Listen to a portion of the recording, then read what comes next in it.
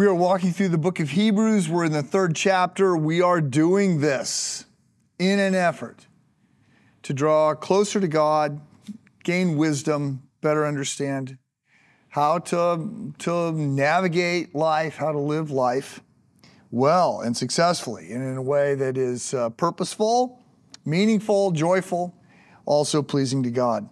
So one of the most incredible claims is that the Bible is actually alive, that it's living and active and sharper than any two-edged sword, piercing as far as the division of soul and spirit, both joint and marrow, able to judge the thoughts and intentions of the heart. We're going to see this passage in particular in Hebrews chapter 4. We're in Hebrews chapter 3 right now. But the idea is that we study God's word in order to be transformed. We read God's word in order to be read by God's word, so that we can better understand our lives and live well. So I'm going to read a section now out of Hebrews chapter 3. We're beginning in verse 6. But Christ is faithful as the Son over God's house, and we are his house. So house just refers to the church, refers to Christians, refers to you, refers to me. We are his house if indeed we hold firmly to our confidence and the hope in which we glory. If is a big word here, and this word if is going to introduce the whole discussion about whether or not we can lose our salvation.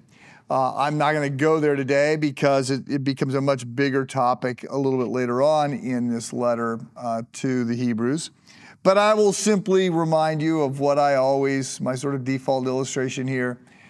The discussion about whether or not we can lose our salvation is an important discussion, and it is prudent for us to think about this. However, there's another sense in which if you're riding in the back of a pickup truck that's racing down an old country road, bouncing along, and there is a debate about whether or not it's possible for you to slide out the back of the pickup truck or not, or whether there's a tailgate there that's going to stop you from sliding out. Okay, that's the question about whether or not there's a tailgate is an important question. But don't trust the tailgate. By all means, stay as close to the front of the truck as you can. So, reading on in verse 7. Christ is faithful as the Son over God's house, and we are his house, if indeed we hold firmly to our confidence and the hope in which we glory. Verse 7, so as the Holy Spirit says, today if you hear his voice, do not harden your hearts, as you did in the rebellion during the time of testing in the wilderness. So, who specifically is being referenced here? Because as you would see if you were looking at the text, we're going to an Old Testament quotation. Who were the people who hardened their hearts in the wilderness? Well, that of course is the Jews that were wandering around in the wilderness. And so last week we were looking at this contrast between Jesus and Moses, between the Old Testament and the New Testament, between the law and the gospel. And we sort of stay a little bit on that theme. And what we get here, technically called an a fortiori argument, is if this is true, how much more is this true?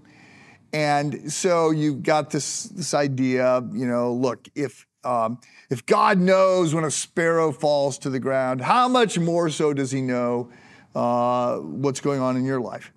But now what's being set up is a little bit of a different argument. And there's an edge to this, and my job is never to take the edge off, right? My job is to try and explain the Scripture, and some passages have a little bit more of an edge. They're more agitating. They're more afflicting the comfortable than they are comforting the afflicted. But there's a sense in which we've got a different sort of a fortiori argument here. Now it is, if this was true of them, if God got frustrated with the Jews who hardened their hearts and consequently spent 40 years wandering around in the wilderness, we're not allowed to enter the promised land, okay, talking about Israel.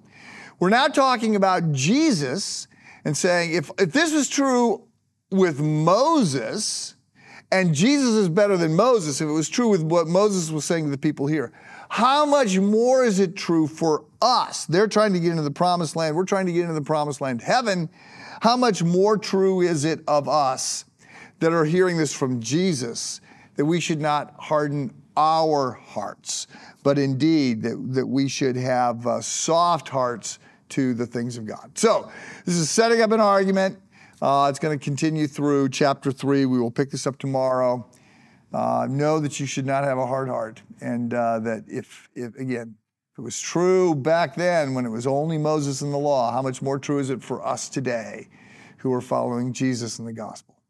Have a good day.